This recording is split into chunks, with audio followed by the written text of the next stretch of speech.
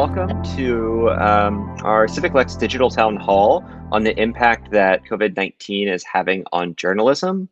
My name is Richard Young. I'm the Executive Director of CivicLex, a civic education organization that is hosting these town halls. And now we're really excited to say that all these town halls are in partnership with the Herald Leader. So I want to lay a few ground rules before we get started. I'm going to go through and mute every single person on the call, except for myself. If you want to say something, you can unmute yourself, or the best way to do it is just to leave a comment in the chat saying that you want to say something. That way it doesn't jump around. So the way that Google Meet works is that if someone starts talking, the camera shifts from whoever is currently talking to that new person. And so if a lot of people are jumping in, it while very exciting and engaging, it kind of makes people a little seasick. So we're learning how to navigate that in these digital town halls. So I'm really, really grateful that Peter Baniak from the Lexington Herald Leader has agreed to join us today. It's going to be a really exciting conversation about the sort of impact that this has had on their everyday operations, and the impact that this is going to have on journalism, both here at this very moment and then moving forward into the future. This is part of a series of town halls that we are hosting, and I do want to just lay a couple additional ground rules past this sort of no jumping in. If people tend to get some every now and then in a town hall, someone can get a little bit disruptive. And so if that does happen, I will jump in and ask people to, ask whoever that may be to, put their comments in the chat and we can come back to them. Or I do have the ability to mute someone and eventually remove them from the chat if I need to, or remove them from the digital town hall if I need to. The sort of order of operations for this town hall is that we're going to have a few minutes to let Peter introduce himself and go through a few questions that we have from the CivicLex perspective. And then we're going to actually turn it over to anyone that has a question to be able to talk to Peter or talk amongst ourselves about how this issue is playing out in the community. So it is meant to be interactive. So I don't want the rules about not jumping in to deter anyone from jumping in when it is time to do so. So I guess we'll go ahead and get started with a round of introductions. The way that this has worked on previous calls is that we give anyone that wants to say hello a chance to say hello. You can say hello in the chat, or you can say hello face-to-face, because we think it's really important. We're all socially isolated, so we think it's really important for us all to say hello face-to-face if you want to. So I've already introduced myself. I'm going to ask Peter to introduce himself, and then my two coworkers, Megan and Sarah. And if you want to say hi, just drop it in the chat, and we'll kick it over to you after they're all done. So Peter, do you want to introduce yourself? Sure, thanks. I'm Peter Baniak. I'm the editor and general manager of the Herald Leader. I have been editor since 2009. I've been general manager for, well, I guess about 18 months now. And have lived in Lexington since 1995 full-time. Came here as an intern in the early 90s first, and have lived in Kentucky and in Lexington longer than anywhere after a childhood as an Air Force brat. So I'm happy to be here, thrilled to be working with and appreciative of CivicLex for hosting these town halls and letting us work with them on this initiative, which I think is a useful way to help keep the community connected throughout the month of April. And I think they have a pretty cool list of topics, important topics to talk about as we go forward. So happy that everybody's here, and I will do my best, Richard, to not be disruptive and to not have you mute me and kick me off. You never know. I would do my best. I didn't make any guarantees. Great. Megan and Sarah, do you want to introduce yourselves? Sure. Yeah. Can y'all, I don't know, You're talking. Frozen. I'm frozen on my home screen. Sorry. My name's Megan Gullah. I work at CivicLex with Richard and Sarah. I've been in Lexington for full-time for about 10 years now, and this is my second year as of this, or my second term as of Vista with CivicLex. So really excited about this town hall series that we're doing and talking to so many people about these issues in Lexington. Yeah, I'll hand it over to Sarah. Yeah, my name is Sarah Trapp, and I am interning with CivicLex this year for my master's in social work at UK. Great. So I'm just going to go through the chat. A few people dropped in to say hello, and I'm going to give them a chance to say hello face to face if they want to. Lisa, do you want to say hello? Okay, I'm going to keep going down. Liz, would you like to say hello face to face? Okay, I'm going to keep going down. Al, Soraya, John, any of you all? Okay. Well, let's go ahead and get started then. Anyone else? Just going to give anyone else a moment to jump in and say hello. You just have to unmute yourself for that to happen.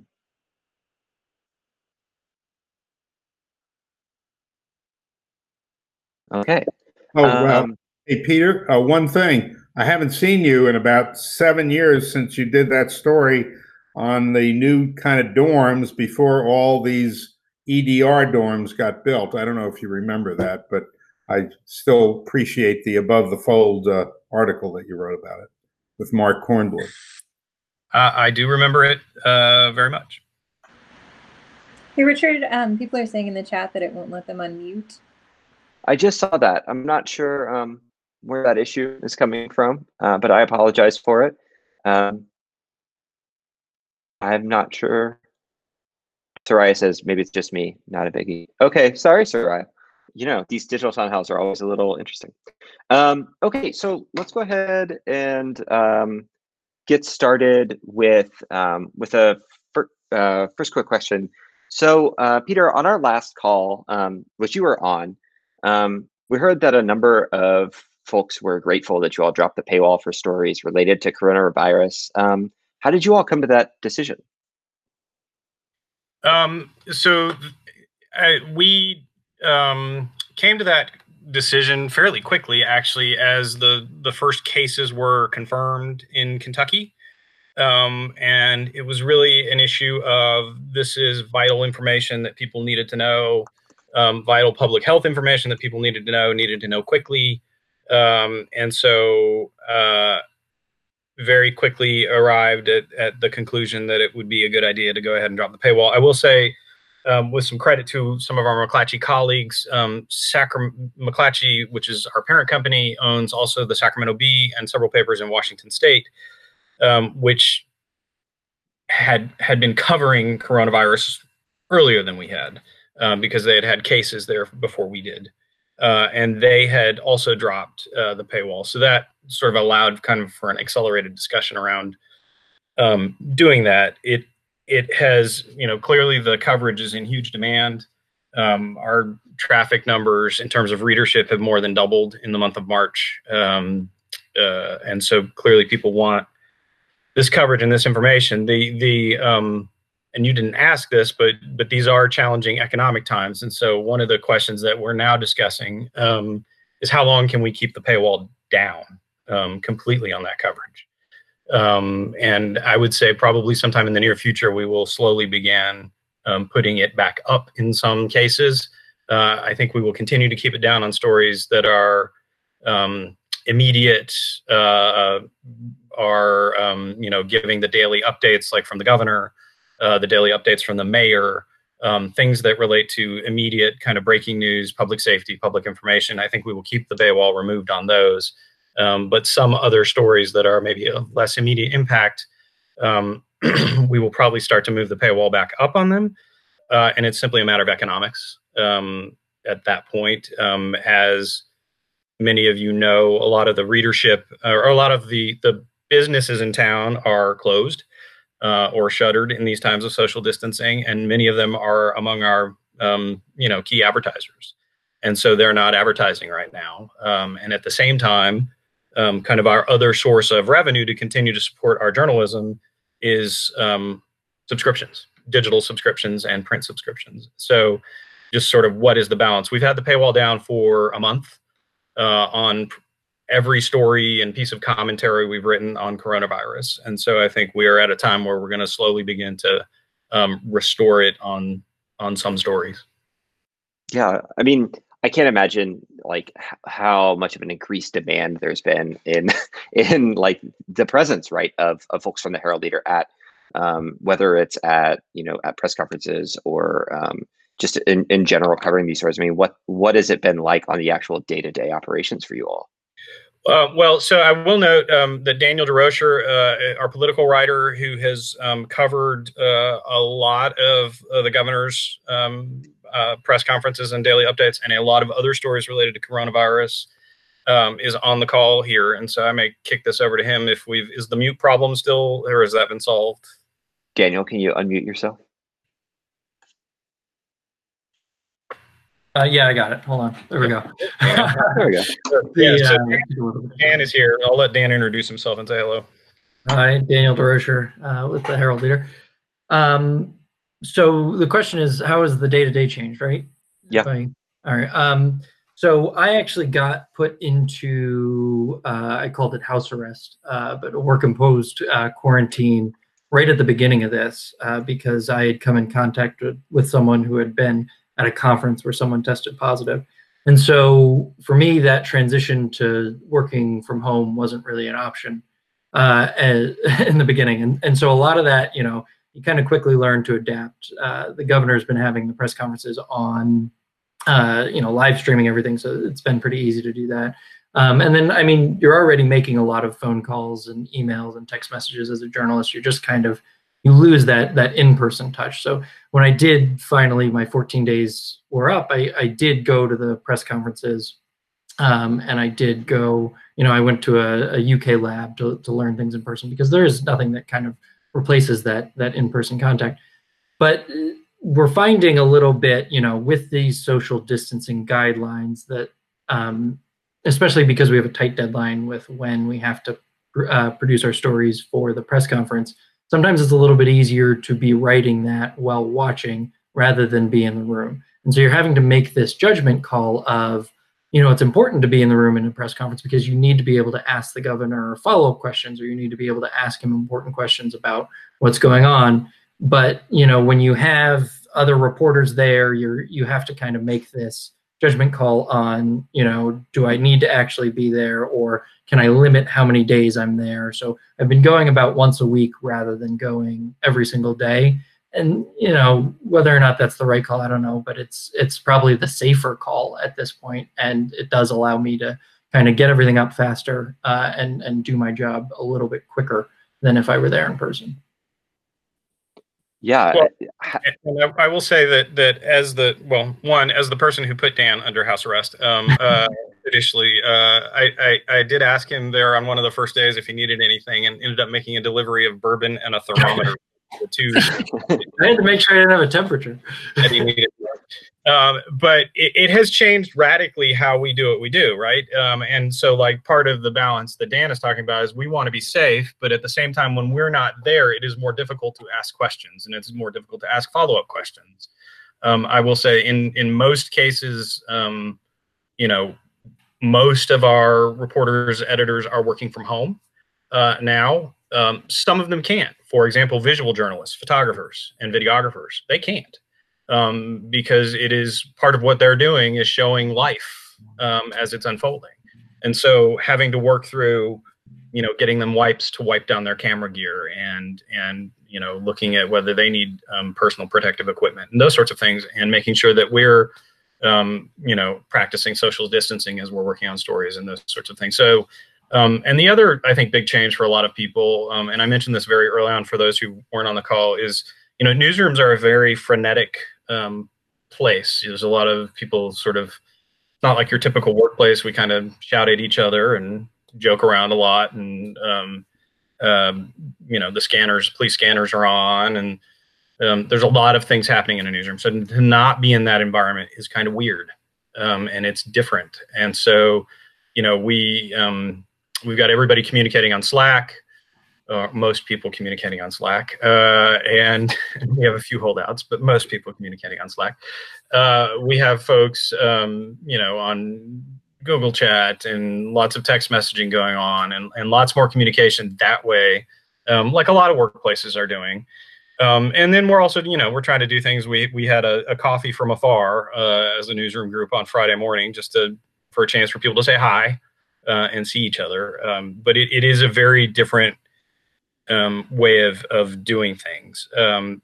The other thing that I will note is that we've just been overwhelmed by like op-eds. We take a lot of submitted op-eds from people and letters to the editor, and there's been like a tsunami of them from medical professionals and government entities and just average people, and really interesting stuff from the community that it's been gratifying to see. And we're trying to publish as much of that as we possibly can, as quickly as we can, and keep up with it as much as we can.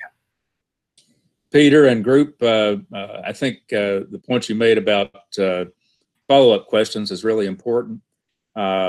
Yesterday, I went to the governor's press conference, and I had a question ready to ask. But when I saw he was trying to get around talking about the issue with the Lyon County nursing home, I asked a natural follow-up question to a written question that had been submitted. I think it's all the more important for journalists who are in those briefings to follow up on questions that don't get really fully answered.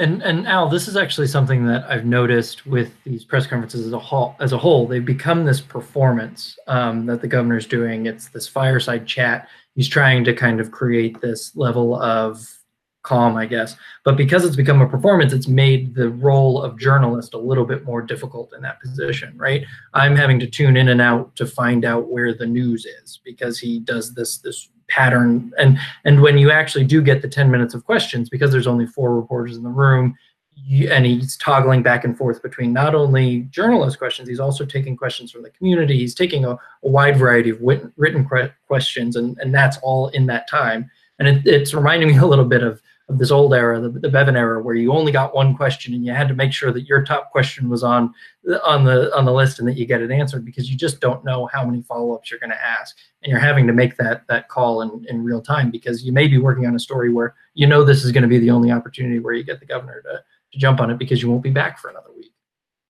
Mm-hmm. Well, and I would just that sort of parlays to another sort of key difference for us right now, is that a lot of things that are public meetings are not being held publicly right now. And that was an issue with covering kind of the end of the legislature, but it's happening at local governments all over the place where things are switching to this format, Zoom meetings or some sort of digital chat meeting. And it is different than being in the room in terms of trying to cover that. It is, and we understand why it's happening. You got to be safe. Everybody's got to be safe in this time of social distancing, but it is different. And so we are having to kind of adapt to that. And in some cases, everything from a school board meeting recently about the construction project at Tates Creek High School, where we wrote a story about kind of the limitations on public comment when the meeting is in this format, as opposed to in a truly public format where people can just get up and walk to the microphone and speak. That has, that is a different thing to cover for us as well. And in some ways, it makes it even more critical for us to then be connected to the citizens who are there, and then finding ways to try to ask follow-up questions through the channels that we have. But it made things like covering the end of the legislature very challenging. When a lot of that is having to be done from afar. We're not in the room. The public is not in the room. That is a very different kind of way of doing public business. Peter, right. The one meeting that my students and I cover with regularity is the Midway City Council. And they're meeting by Zoom, and the mayor has agreed to keep the meeting open for us to ask whatever questions we want when the meeting is over. So I think that's a pretty good example to set. I agree.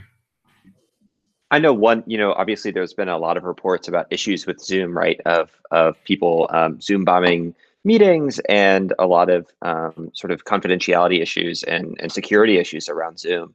And so I think that if city governments are going to be, and obviously there are a lot of equity issues with who has access to video chat and Zoom calls, right? But So it's really interesting to think about that from the sort of civic practice angle that CivicLex approaches our work of how do you ensure, really authentic public participation in large decisions like, the city budget coming up, which is going to be massively impacted by coronavirus. And, already isn't a lot of public participation in that in the first place. And so how is that going to be impacted moving forward? It's really fascinating thought. Seems to me there's an opportunity to display the budget documents in the meeting. I don't know exactly how they're doing that, but there's a gap in this state between the open meetings and open records laws, and that gap is that material distributed at an open meeting is not necessarily subject to the open records law. We don't have any inherent right to the documents that are being talked about in real time, and this might be an opportunity to press that question. That's a great point. Peter, I kind of want to get back to a couple other things about just like how this is impacting the sort of the infrastructure of the Herald Leader. So you said that you're seeing obviously readership double, and given the financial constraints of the newspaper, are you seeing subscribers increase as well? Is that sort of free access converting into additional paid subscribers? So the simple answer is it was initially, but that has slowed some, and that again filters into the economic question of at what point do we start raising the paywall again? Mm-hmm. And that's not just the case for us. I will say, you are seeing both in Kentucky and these discussions aren't just about the Herald Leader ever, because this affects everybody in the business. But this is a time when local journalism in particular was already feeling economic pressures from all sides. And, that's been going on for some time as the transition to digital and the competition in the digital space and sort of the business model is kind of blown up and rebuilt. McClatchy, our parent company, was already in bankruptcy and had filed for bankruptcy, before COVID had ever become such a big issue. So that economic pressure is real. And you've seen other newspaper companies that have already announced furloughs or pay cuts or additional reductions in days of the week. And so the economic impact of all of this is real because, again, our business model is built on two things: advertising and subscriptions. And so initially we did see, it was sort of as we lowered the paywall, we asked people to support the work through a digital subscription, and we did see a positive response to that. But that has slowed some in the last couple of weeks. Yeah. I mean, do you for any of us, it's hard to know what, A, how long this is going to go on, and B, what the impact is going to be on our organizations or even our own personal mental health. But do you have any signs now of what the long-term impact is of this is going to be on the Herald Leader? I don't. I think I think part of that question is how long does this go on, and how soon before businesses get back, into business. I think from a news perspective, let me just say I couldn't be prouder of my crew. They have been working nonstop. They have been working, people like Daniel, while in quarantine. They have been working, nights and weekends, and the amount, there are times where we're like, okay, we can't possibly digest, process, and write any more news today, and then like 4 more things will happen. And I think John Cheeves, who is very proficient on our Bluegrass Politics Twitter feed, opined at one point about 3 weeks ago, it's like every hour we're reporting on something that would be the biggest story of the year in any previous time. And then an hour later, we turn around and do it again. And then an hour later, you're doing it again. Things that are just so inconceivable in a normal time. The day that the Derby got officially postponed, that wasn't even our 3rd or 4th biggest story on the front page that day. That's sort of that's kind of the magnitude of the news right now, and every day is just sort of this sprint through that stuff. So the long-term impact, I don't know. I will say the other piece of the equation that is really interesting, though, is, and you had already seen this conversation happening and movement in this direction, including at the Herald Leader, about moving toward a more philanthropic model to support local journalism. And looking for grant opportunities and foundation funding and different ways of doing it to add an additional way of funding beyond the two that I mentioned previously. And that is really viewing journalism through the lens of a public service, right? And so we've had good success with that through a partnership. We were one of the first in the country to partner with Report for America, which puts philanthropic dollars into newsrooms to help support reporting around news deserts, gaps in coverage. And so the first one that we did was to restore a bureau in Pikeville with Will Wright. And that was one of the first 3 Report for America positions in America. This year, RFA will be placing 250 journalists in newsrooms around the country. And we happened to get a second one last year, and that's Alex Acquisto. We didn't know anything really at the time back last June, but it just so happened that we decided that the gap that we wanted to fill was around health reporting and public health reporting. And Alex has been a huge part of our coverage over the last month while all of this is going on. And so that has been, she's been a huge addition to our staff using that model. That is national philanthropic support from Report for America. We've been really fortunate. I think Lisa Atkins is on the call to have a partnership and the support of the Bluegrass Community Foundation specifically for that health reporting position, which has been huge and enormously important for us. And in June we will be adding a third Report for America position, which is a visual journalist focused on issues in rural Kentucky. And so we've also, of course, then partnered with you all at CivicLex and successfully for initiatives not unlike this one, and have gotten, of course, the grant and support from the Facebook Journalism Project to help facilitate these kinds of conversations. At the time, we were, as you know, expecting those to be physical conversations in physical spaces and gathering people together to talk about issues in their neighborhoods and then produce journalism out of them. And, we've been talking about how do we convert that to this kind of format where it's a virtual conversation that leads to then journalism. But I think this crisis, this health crisis, has moved a lot of those conversations about philanthropic funding for journalism even more front and center than they ever have been. And you see a lot of groups like the Nine Foundation and the Linfest Institute and RFA and others, Facebook, Google, and others sort of stepping up and saying, we see a crisis in local news at a time when local news is producing more important coverage for their communities than they ever have.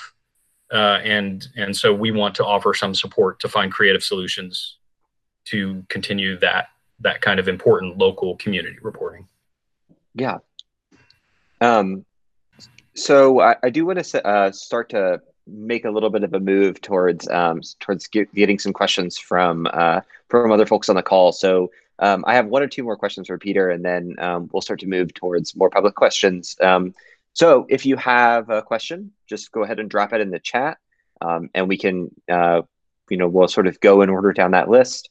And if there's additional follow-up, we can bring you in off of mute to talk face to face. So, one of the things, Peter, that you and I have talked about is just how that, there's not the sort of understanding of how journalism is created is not incredibly sophisticated, much like people's understanding of how city government works is not incredibly sophisticated. What do you think is one thing that folks don't understand about how you all operate? And how has this sort of crisis impacted that? So I would say one of the biggest misunderstandings is, and some of this I will admit is our own fault for not explaining it well, is that people do not understand the opinion between news, the difference between news and opinion. Newspapers have for a very long time had an opinion page and an opinion function and a strong editorial voice, if you will. We treat ours, particularly at a time like this, as a place for community discussion and a place for people to express their opinions and talk to each other, much like a town hall. But the times when, I got an email this morning from somebody complaining about Joel Pett, our editorial cartoonist, being biased. And my response was, yes, that is his job. He is a political cartoonist. That space is his in which to give his opinion. If you don't like his opinion, you can respond on the same editorial page.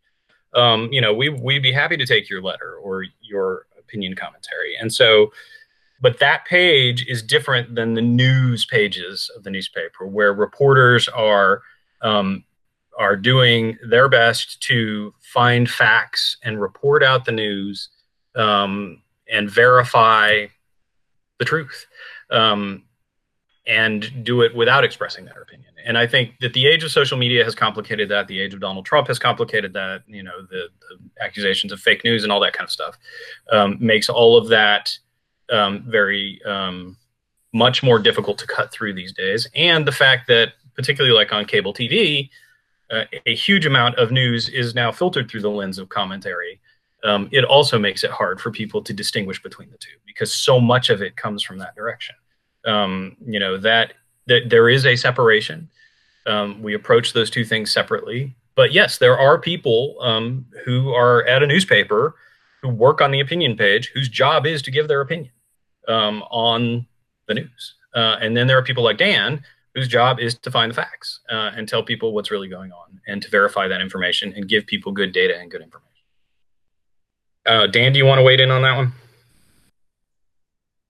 I think you summed it up. I mean, the one thing that I always kind of get frustrated with in the discussion of objectivity is that it's not necessarily just this side said this side said this side said this side said this, right? There's always, you always got to try and find the deeper truth. And a good example of that is Eric Ayer, who I used to work with at the Gazette Mail. He just has a book out about how he kind of dug into pills being pushed into West Virginia. And it's one of those, the motto there was sustained outrage, that you always need to be looking out for the little guy and finding out who's kind of screwing over who.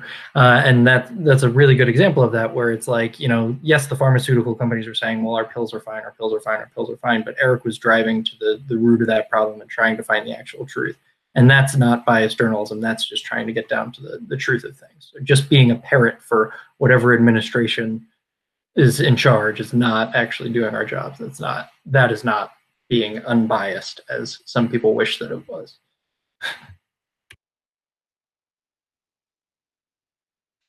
Great. So Peter, one other thing before we start getting into this is there's this, in each of these calls we try and close up this section in the same way, and that's a question that we feel like is kind of getting lost in the shuffle of all of this. And we've touched on it briefly, but I kind of want to provide an opportunity for you to weigh in a little bit more.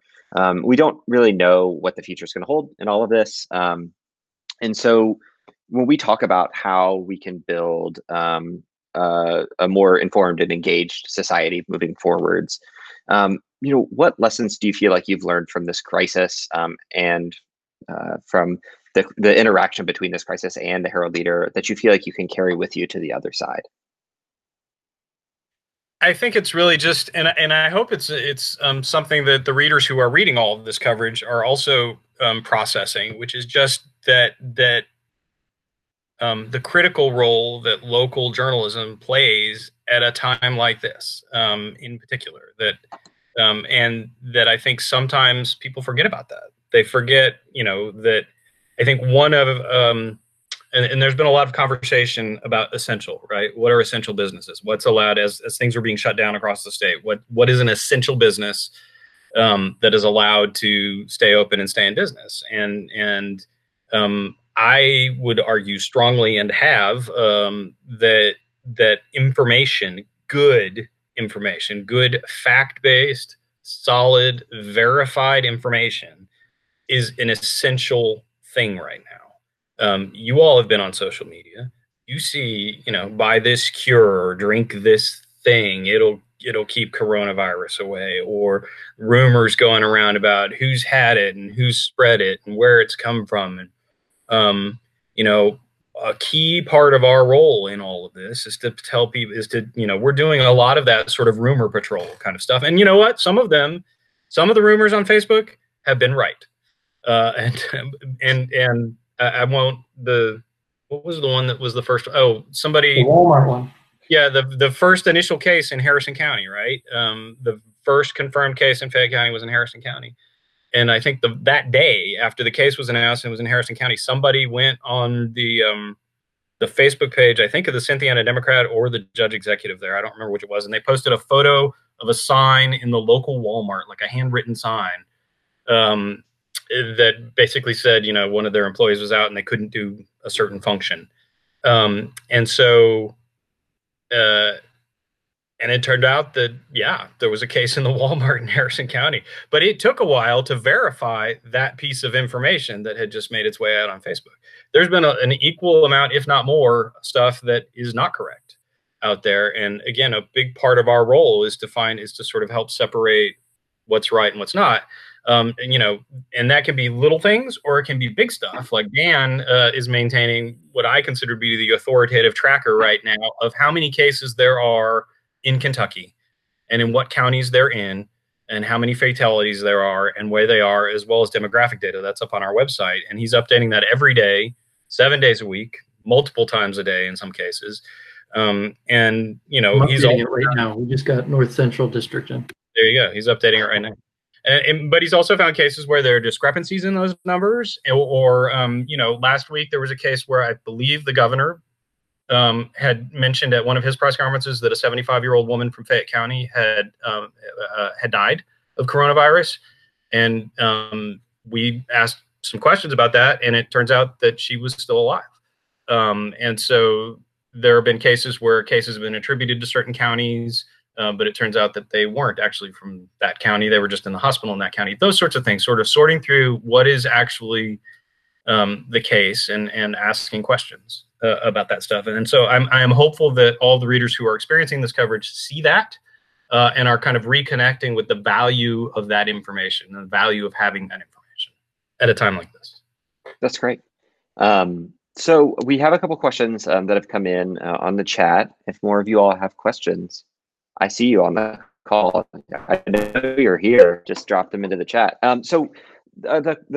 There are two questions that kind of go together from John and from Josh. And I kind of want to, we'll take them one at a time. So how, is there a good understanding of, is there going to be any reporting coming out around how Lexington is planning, is essentially preparing for life after the pandemic? I mean, I know that I'm sure that it's a flood of stuff just to keep up with what's going on right now. But similar to how, we sort of ended that with what are we going to carry through, how could we start to have a conversation now about what's going to be happening in our communities after this is over, even if we don't know when that is? So I think that's a really good question. I think most of the last month has just been this flat out rush. It's been just this flat out sprint to keep up with the news as it unfolded. We are starting to have more conversations about, okay, what does it look like a month from now, 2 months from now, when we move out of this? I know that I've had conversations with you and I've had conversations with Lisa in particular about, and this is a great setup for Thursday's town hall, about the arts community the public arts community, which is critical to the fabric of any community, has been brought to a screeching halt, right, out of this. And there are some creative efforts to stay connected digitally, but, we are talking about sort of how do we cover that? And how do we play a role in helping that arts community reestablish itself and keep going at this time? And we have written stories about things that the arts community is doing to try to stay alive in some cases. And I think that we have a role in that rebuilding, if you will. Through our reporting, I know that small business is an issue in terms of what do small businesses look like, and The other thing I would say is it's not just us. There's all sorts of great efforts and great community reporting going on all over Kentucky. And I've mentioned this in a previous column, but the work that papers like the Cynthiana Democrat did when that first case in Harrison County came, and they printed and circulated something to everyone in the county. There's a lot of great work being done in places throughout, well, in Lexington and around. But I think that small business issue, what does that look like? How do these restaurants, Lexington had built up, and we have a huge amount of coverage of food. And Lexington has built up this really cool restaurant scene, and that is completely on hold. Okay, what does that look like come the summer? I think that media have an important and constructive role to play to help, cover how do you put all of this back together when the time comes. Yeah, just who knows when that's going to be. Dan, did you have something you wanted to add? Yeah, I mean, I think that the other level of this is, the governor has said that we're going to hit our peak sometime in early May, right? And then after we hit our peak, these restrictions that are currently in place are going to start being loosened. We're going to start seeing people filtering back into society. And it's going to be interesting to see how that reintegration looks and what businesses are able to start picking up in that period. Because, when you look at Italy right now, they're talking about whether doing an antibody test to see if people have antibodies, and those people with the antibodies will be able to go back to work, and then other people will have to stay home. So what will that mean for businesses as we start to see a phase in of these restrictions being lowered and people moving back into society? Well, and I think the healthcare infrastructure is also, that's a huge, huge question, right? I think there's been tons of reporting both locally and statewide and nationally and internationally about how in the world did we walk into this so unprepared from a healthcare perspective. And so I think that question is also one that's looming out there and huge. And one that I'm really interested in is to see some reporting on, okay, when this starts to level out, what do you do to prevent it from getting to this acute state again? What do you do to better prepare that healthcare infrastructure, that infrastructure that is there to deal with epidemics and pandemics and those sorts of things? I think that's a really, really critical question. So I think, and we're starting to see, and we've reported on, and so is McClatchy nationally, where you're seeing rural hospitals in particular are furloughing hundreds of employees because right now they haven't had a lot of COVID cases in those rural hospitals. And at the same time, they've suspended most elective surgeries. And so they're furloughing hundreds of workers. And so what do they look like when this all comes out? And how does this affect kind of the rural healthcare infrastructure? You've got lots of really interesting questions to ask. And again, I think we play a big role in kind of spotlighting those questions in terms of the response, what worked, what didn't, and preparing. Because, a lot of the folks that you see who are familiar with these kinds of issues and pandemics basically say, this is wave one. And so then the question is, okay, what are we doing to prepare for wave two? Yeah. And so along with that question, I think you covered a lot of it, but I'd also be really curious to hear from Dan on this. Is what are the stories right now that are being missed because so much attention is being focused on this? Everything, right? So everything's been put on pause.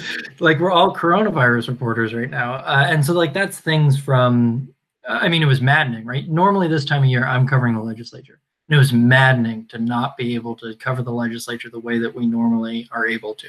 And yes, they kind of fizzled out toward the end and they started to focus more on a few bills. But, we haven't been able to give the budget the thorough read that we probably should. We haven't been able to do a lot of the things that we normally are able to do just in that level of coverage. And then it's also, completely disrupted an election.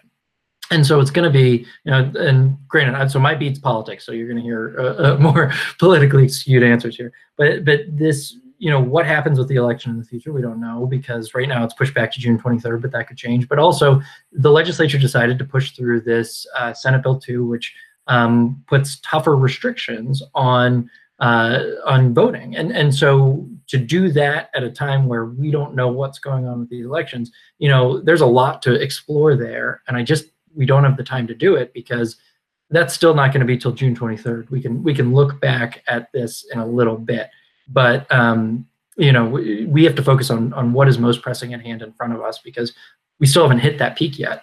But there will be so many stories to continue doing. This has changed the way that I think the world will operate for a little bit. And to start to see the ripple effects on all these different segments of society, this will be the story for a long time. I think that I fear that I had made Josh Douglas nod off, and I think Dan mentioned Senate Bill 2 and woke him up. So thank you, Dan.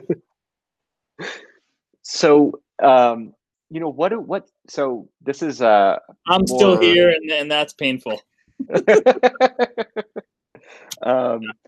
So what do we start to do as a public, right? As the community that interacts with you all, what can we start to do to help you all build the infrastructure to cover those stories, right?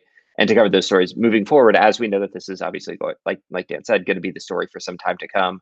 But there are going to be many other stories happening that also need to be covered. So what can we do to help you all build that capacity? So a lot of things. One, I would say it starts with kind of valuing. I think that there's so much information out there in the news ecosystem now, that the lines had been so blurred between, and people had gotten so used to, you just sort of see your Facebook feed, that you forget or overlook the value of reported, verified, fact-based information and news reporting. And I think sort of seeing and reappreciating the value, if you hear somebody talking about fake news, challenge that. What are you talking about? What do you mean? What is that? What are you saying? Just because you don't like it doesn't mean it's not real, that it's not fact-based. So I think being a good consumer of news is hugely helpful. And I talk about this a lot when I talk to groups, but just because you saw that thing with the amazing headline in your Facebook feed, is it true? The more amazing it seems, the more likely it isn't. Although right now, as I said, we're in this amazing time where every headline is sort of more amazing and incredible and astounding than the next. But, I think,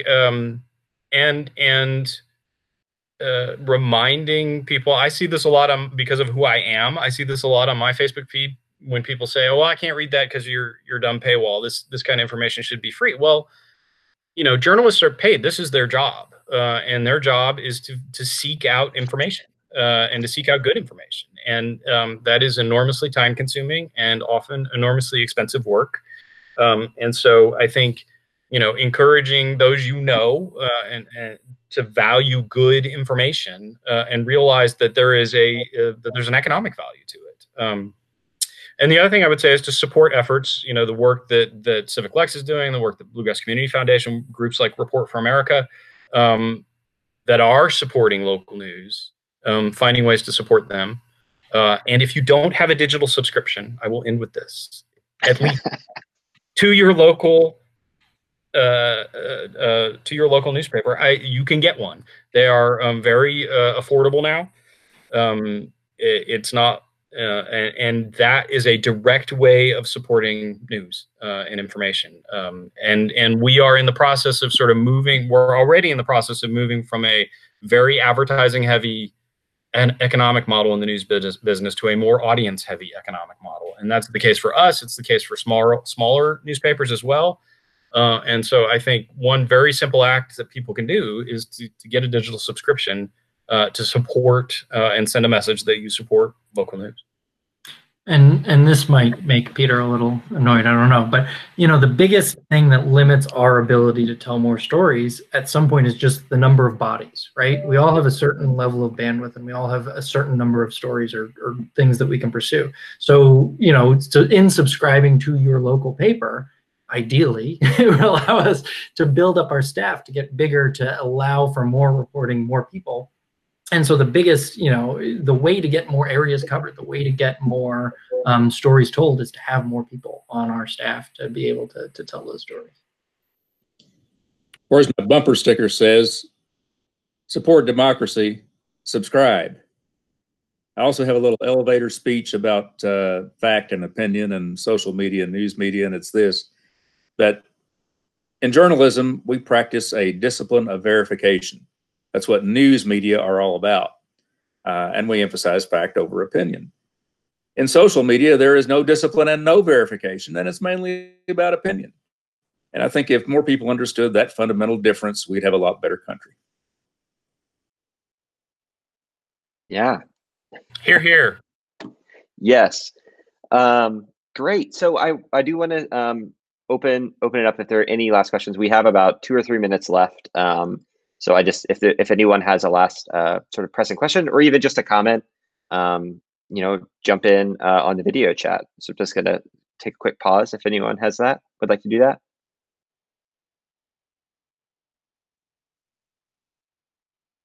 All right. Oh, well, there's Peter, someone. Seems to me that the challenges and Dan, that the challenges are how do you, given that you don't have enough staff, how do you prioritize this to attract people like me who do subscribe to the paper, to the physical paper and the digital paper? How do you prioritize that? It's a hard thing, I would imagine. I don't know how hard you work on that or what resources you have to establish those priorities of stories. What stories do I cover to attract the kind of subscription base that we want?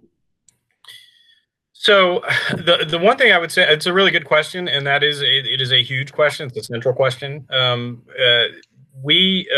As we move more and more to digital, and we have seen pretty explosive growth in our digital subscribers, digital subscriptions. As we move more and more to digital, we have more data about what people are actually reading, what they're interested in, and what they are, what they respond to, what our readers respond to.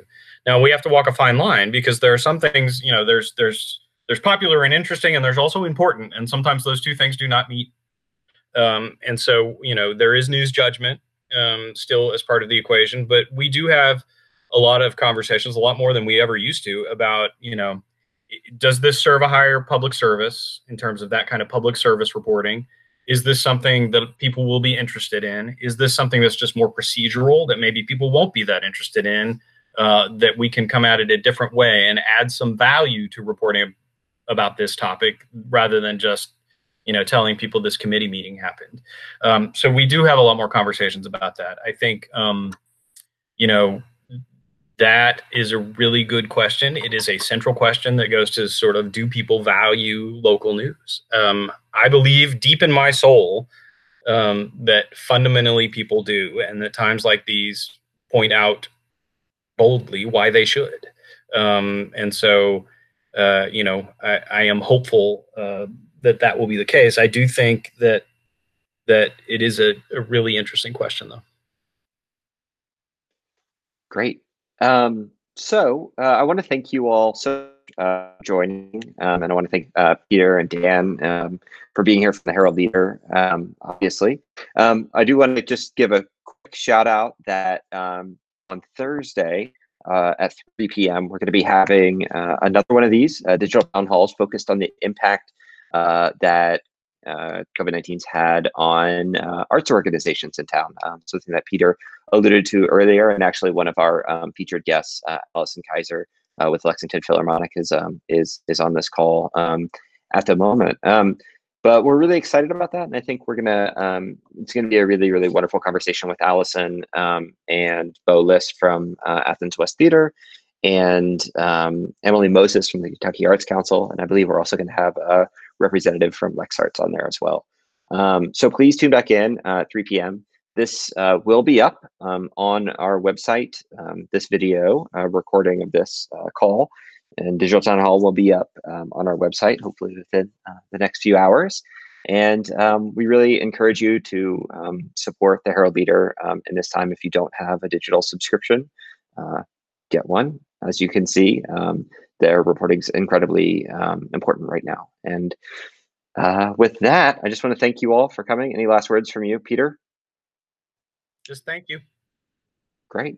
Well, thank you all so much. And we'll let you get back to the rest of your day. So thank you all so much for coming. Thank you.